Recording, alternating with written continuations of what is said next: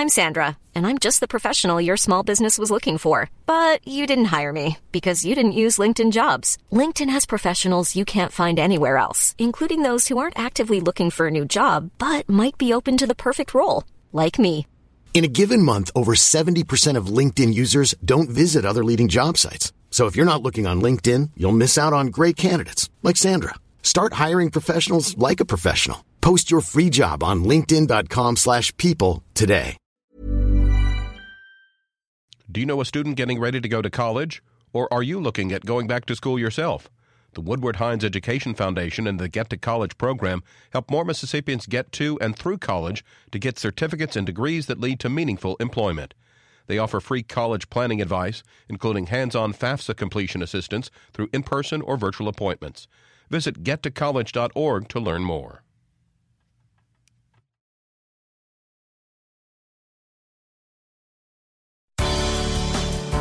Good morning. It's 8:30. I'm Karen Brown, and this is Mississippi Edition on MPB Think Radio.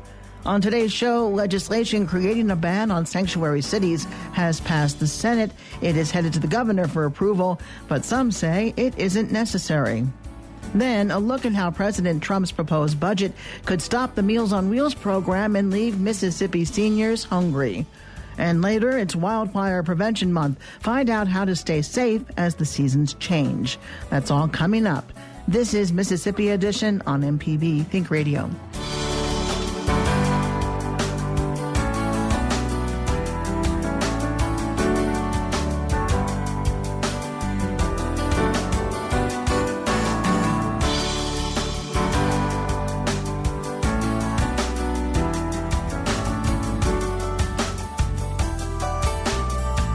A sanctuary ban bill that prevents Mississippi universities and state agencies from creating policies that protect undocumented immigrants has passed and is headed to Governor Phil Bryant for consideration. Senate Bill 2710 is sponsored by Senator Sean Tindell of Gulfport and supported by Lieutenant Governor Tate Reeves. It is designed to ensure cities, counties, colleges, and universities policies do not conflict with federal immigration laws or investigations. Democratic Senator Derek T. Simmons from Greenville tells MPB's Desiree Frazier the sanctuary ban bill is unnecessary. A bill that was just completely unnecessary. It's anti-immigration legislation that we don't need. Why do you feel that way? Because from what I understand, all it does is allow law enforcement to do their job, ask questions, and keeps them from being hamstrung by municipalities or universities. Well, law enforcement officers already can do their jobs, and I don't think this bill will in any kind of way encourage or discourage law enforcement officers from doing their jobs. So what do you think the fallout, if any, from this will be? Because right now, nationally, immigration is a very big issue. Yep, and that's what I think. I think that it's a partisan issue. Immigration has become a big issue even prior to the presidential elections. And certainly now that we are under a Trump administration, we're going to see more anti-immigration policies. And a lot of the states are just jumping on the same bus that the federal government is driving regarding anti-immigration policies. And I just think in the state of Mississippi, we don't have this as a problem, and it was just wasted proposal. So what do you think the message is, because it did pass? Yep. The message is in Mississippi, we are in line with the federal government, and we are anti-immigrant state. Some people might be offended by that. Certainly. I'm offended by it. I mean, the assessment that you're making because of the bill. Well, I've always opposed sanctuary cities. I just, again, think it's unnecessary. We don't need it here. Thank you so much. I appreciate your time. Thank you. The bill's author, Republican Senator Sean Tindell of Gulfport, tells our Desiree Frazier the law will be simple and effective. Well, it basically does three things. One, it says that all cities, agencies, and universities in our state have to abide by federal immigration laws. And two, they can't institute policies that would have the effect of directing their law enforcement not to follow the federal law or even inquire about somebody's immigration status. And so that's really, it's a simple bill. That's only two things that it does. In terms of universities, there may be a concern there because you have students on campus that may be protected as a result of their DACA status or so forth. What does this mean for that? It doesn't really mean anything. It means that if they're here illegally, then that should probably be reported. It means that we can't ignore federal law, and it means that you can't direct law enforcement not to ask them or anybody official with the university not to ask about somebody's current immigration status. And I would think anybody enrolling in a college in Mississippi would need to be a legal citizen of the United States or here as an immigrant legally. And so this just tries to ensure that policy is kept. So that means if an administrator is called on and they know that there's a student at the university or college who is undocumented, then they would have to report them? Or No, there's no reporting requirement. It just says that the university itself cannot institute a policy whereby a member of the faculty or the law enforcement can inquire about somebody's status.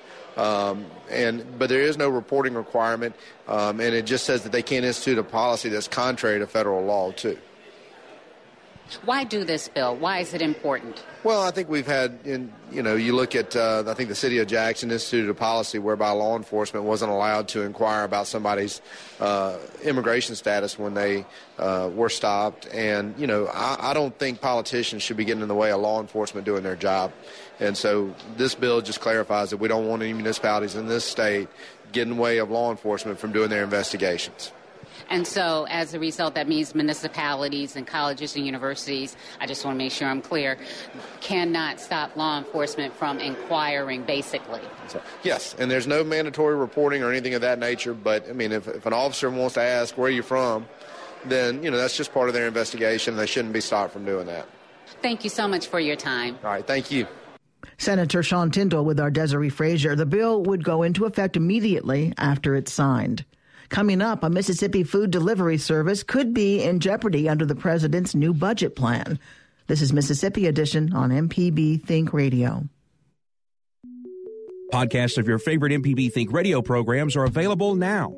With any podcast app, you can search, subscribe, and never miss a second of MPB Think Radio.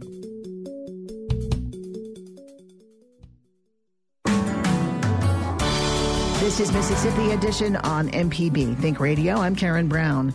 President Trump's initial budget proposal could cut funds that provide meals to senior citizens across the country. As proposed, it cuts hundreds of millions of dollars from the Department of Health and Human Services and the Department of Housing and Urban Development. Both agencies have programs that provide funding for the Meals on Wheels program, which utilizes drivers to deliver hot meals and a wellness check to older Americans' homes. The cuts would eliminate HUD's community development block grants and reduce Health and Human Services budget by 16.2%. Mississippi's Meals on Wheels receives block grant funding. Cleveland Joseph is with Three Rivers Planning and Development, a Meals on Wheel provider. He tells MPB's Alexis Ware the program would not recover from a loss of federal funding. We depend on federal funds, which is about 80% of the funds that we receive for the home delivered meals program. 15% probably come from local funds and 5% state. So how much is relied on the federal funding? If we lose the 80% funding from the federal government, it would just about destroy our Meals on Wheels program. What is it that the funding is used for? Home delivered meals, to purchase meals. So the branches in Mississippi rely not solely, but almost exclusively on the federal funding? If we didn't have the 80%, we wouldn't be able to purchase the meal or get them delivered to the needy seniors that depends on them daily. If we didn't deliver the meals, sometimes that person that received the meal, we're the only person that they see. So we do a little socialization along with delivering the meal. So if you were to lose the federal funding, how would you propose that it would continue to function? We probably couldn't continue because that 80% is the majority, 15% local. We could not make up the difference. What is the local funding? Where is that coming from? Local fundings come from places like United Way, private donations, and local governments, like the county boards of supervisors. Is there a push for more people to give to the foundation? Most of the people, when they donate to places like United Way, and some just come by and do private donations. Sometimes the recipient might even donate a little, but it wouldn't be nearly enough to make up the 80%. So, it would just about put us out of business. Would the government funding affect food purchases, or would it have an effect on administration, such as jobs? It would have an effect on the meal purchase and jobs. Because if we don't have the meals, then we wouldn't need the individuals to deliver the meals. How is the funding distributed to the other branches of Meals on Wheels? Okay, the funds come directly here, and we have different locations where we have people that work to deliver the meals. We pay their salaries and mileage to deliver meals. We used to have a pretty good volunteer basis. Back when gas went up a few years ago, most all of our volunteers left us, so we had to go to start paying individuals to deliver. They are part-time employees. We have probably about 30 employees in our 8-county area delivering meals, and it would just about eliminate all of those positions. What do you think would happen to these senior citizens if the program could not continue? They would go without that meal that they were receiving. I don't know how they would make it up if family would step in and start bringing meals to them. But right now, I would say that the majority of them would end up not eating a meal during lunch if they didn't get the meal. What would be the best case scenario? Best case scenario, if we continue to receive the funding that we receive, then we can maintain. But if we don't receive them, then we will not be able to maintain the program as is. And I don't see any new funding coming down because we have not received any increases in over 20 years. The funding source has been about the same. Did the hearing about the cut, did that come as a surprise to you? No, not really. Because when you start talking about balancing the budget, then you're going to more likely look at social programs to take a hit also. Cleveland Joseph is the Division Director of Area Agency on Aging with Mississippi Meals on Wheels. Thank you so much for speaking with me. Thank you. A potential shutdown of Meals on Wheels would increase the need for other food bank organizations. Marilyn Blackledge is the Director of External Affairs at Mississippi Food Network. She tells MPB's Alexis Ware the Food Network would have to increase their services. Well, our role would remain the same as it has since 1984. We would be working to help distribute food to these agencies so they can provide for people in the community. That's what we do. What we will see is an increase in the need of people using our services. But we've seen this before with SNAP benefits being cut and, the economy changing over the years. And we just, we continue to work as hard as we do every day to raise money to buy food, to do food drives, to get food, to help distribute, and to just keep working to feed people. When we've seen other changes, our role has not really changed. What we have seen is the increase in need, and we just continue to do what we do every day to feed people. What does the Mississippi Food Network do for senior citizens? Well, we do a couple of things. Our agencies are food pantries, they're soup kitchens, they're shelters, they're human service organizations. So a lot of senior citizens might visit a soup kitchen and eat lunch there, or they might visit a food pantry if they run out of money before the end of the month and get enough food to eat.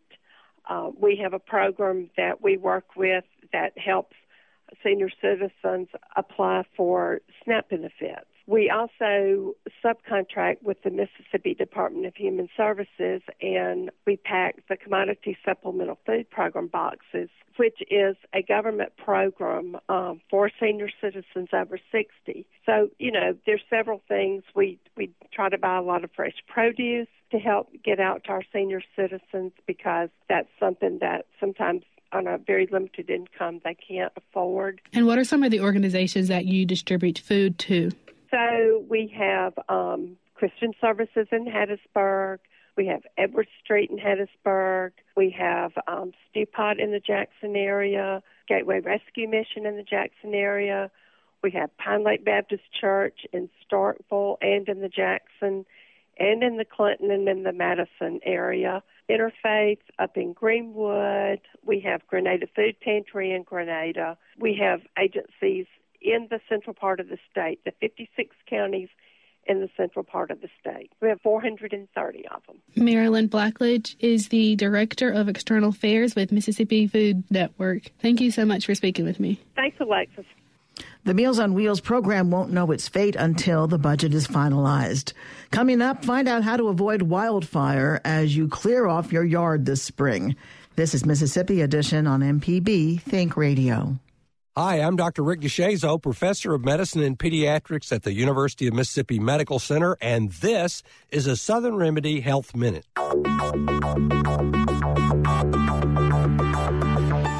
We've had a very bad flu season in Mississippi this year, especially in adults, and symptoms are ongoing in many folks, lasting for up to 2 or 3 weeks. The flu itself usually comes on abruptly with a fever, headache, muscle aches, and just feeling awful, and then hangs on for a long time with what seems to be a cold, sore throat, cough, and the like. This usually responds with chicken soup, my favorite remedy, which seems to work in controlled trials as well as just about anything else for the flu. What we're really concerned about are people who have a second illness about 2 weeks into the flu with high fever and cough with colored sputum. That means there's a likelihood of a bacterial pneumonia. So if you've had the flu and suddenly get worse a couple of weeks later and start coughing and having fever, it's time to get to the doctor immediately. Don't wait on this one. It's fixable if you get there early enough. For more health tips and medical information, listen for Southern Remedy each weekday at 11, where the doctors are always in. For MPB Think Radio, I'm Dr. Rick DeShazo.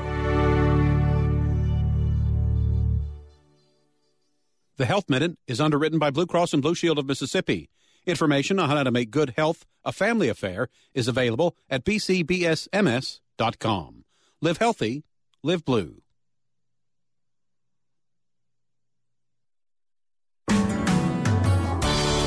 This is Mississippi Edition on MPB Think Radio. I'm Karen Brown. Thousands of acres of valuable timberland are damaged or lost, and the lives and property of citizens are endangered, all due to the destructive force of wildfire. The windy month of March has historically been one of the state's highest wildfire occurrence months. Governor Phil Bryant has declared this month to be Wildfire Prevention Month. Russell Bozeman is Assistant State Forester. He tells us how many fires have occurred in Mississippi just this year. March is Wildfire Prevention Month, and the reason March is Wildfire Prevention Month is historically March has the highest number of wildfire occurrence rates. The weather transition from winter to spring is taking place, so the vegetation at the end of the winter is as dead as it's going to get. So when we come through February and we start drying up, that dead vegetation dries really fast, the grasses and shrubs and bushes. And then we have fronts starting to come through that are bringing us some precipitation at times, but not always. We have these dry, cold fronts, like the ones that came through this weekend. For a lot of the state, it was a fairly dry, cold front. And so that thing has wind with it. And so any fire or any flame or spark that makes it to that vegetation is going to spread rapidly. Just this year alone, since January 1st, the Mississippi Forestry Commission alone has responded to 633 wildfires that have burnt 12,800 acres. With that 12,000 acres, we've had 1,389 homes and structures that have been threatened by wildfire. And unfortunately, 37 of those homes and structures were damaged or destroyed. Russell, what's most likely to cause a fire to go out of control? I mean, is it people in campgrounds with their small fires, or is it a controlled burn that the wind picks up? Now, controlled burns are a very small contributor to the amount of wildfire we have. And the number one cause of wildfires in the state of Mississippi right now are debris burns. So a debris burn is like when a homeowner or landowner starting to cut grass, so they go out into the yard and they pick up all their limbs and debris that's fallen, and they pile it up and they set it on fire and then they walk away from it. That is our number one cause for wildfire in the state right now. And fire loves wind. You know, a lot of people will burn on a windy day because they think it will be better for the fire to burn it up quicker. The problem with that is it also moves that fire quicker. It blows embers farther, and so a lot of times you can be creating fire away from where your original fire was set.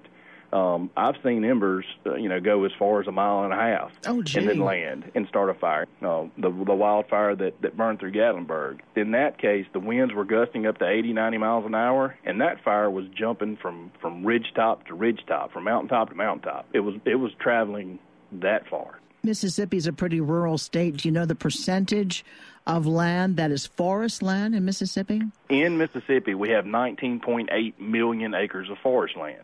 The large portion of our property is forested. Now, of that 19.8 million acres, about 70% of that is owned by non-industrial private forest landowners. So that's the mom-and-pop forest landowners. And so with such a large portion of our resource being managed by family forest landowners, the agency has programs to help those forest landowners manage their property, whether it be through cost assistance to replant or do prescribed fire or just technical assistance. We can go out to anybody's property and give advice for free. When a burn ban is put in place because of dry conditions or other factors, does that affect private landowners? Absolutely. A burn ban affects not just private landowners. It affects the entire population in that area, both commercial and private. So when a burn ban comes on in a county, it can have exemptions in it.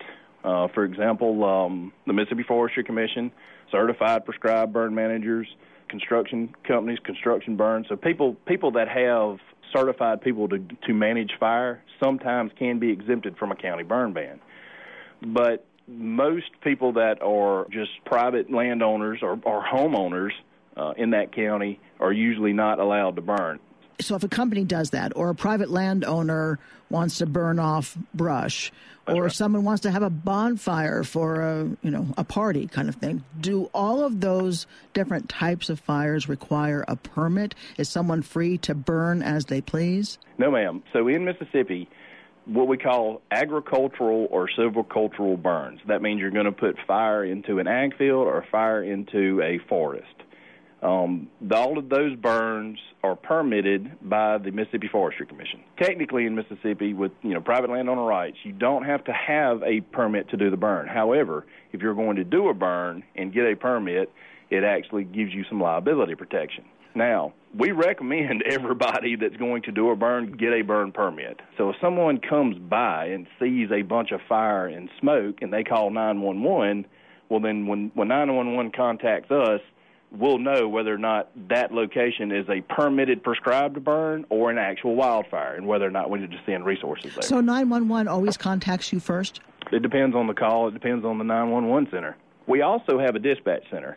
So people can actually call our dispatch centers to report wildfires as well. What's that number? They're by location. You can visit our website at www.mfc for Mississippi Forestry Commission.ms for Mississippi.gov. And you can find all kinds of information about burning and absolutely. You can find whether or not your county's under a burn ban. You can we actually post the fire weather information, and you can follow us on social media.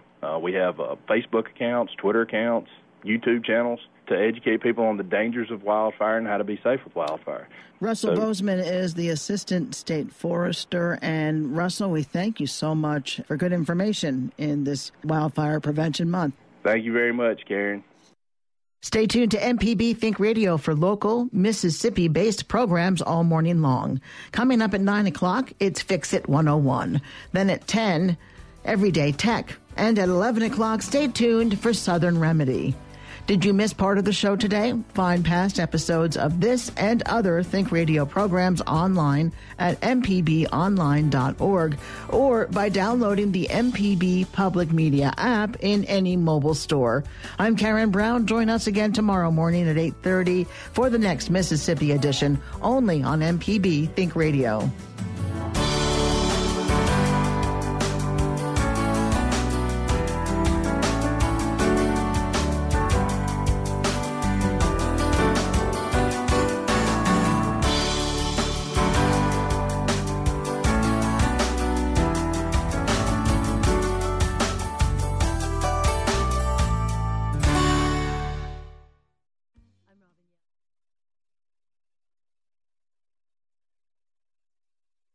I'm Robin Young. MSNBC's Chris Hayes says there are two justice systems, one for the largely white nation, the other for the colony of minorities within. What you end up when you call for law and order is a system that seeks to preserve a certain kind of social order.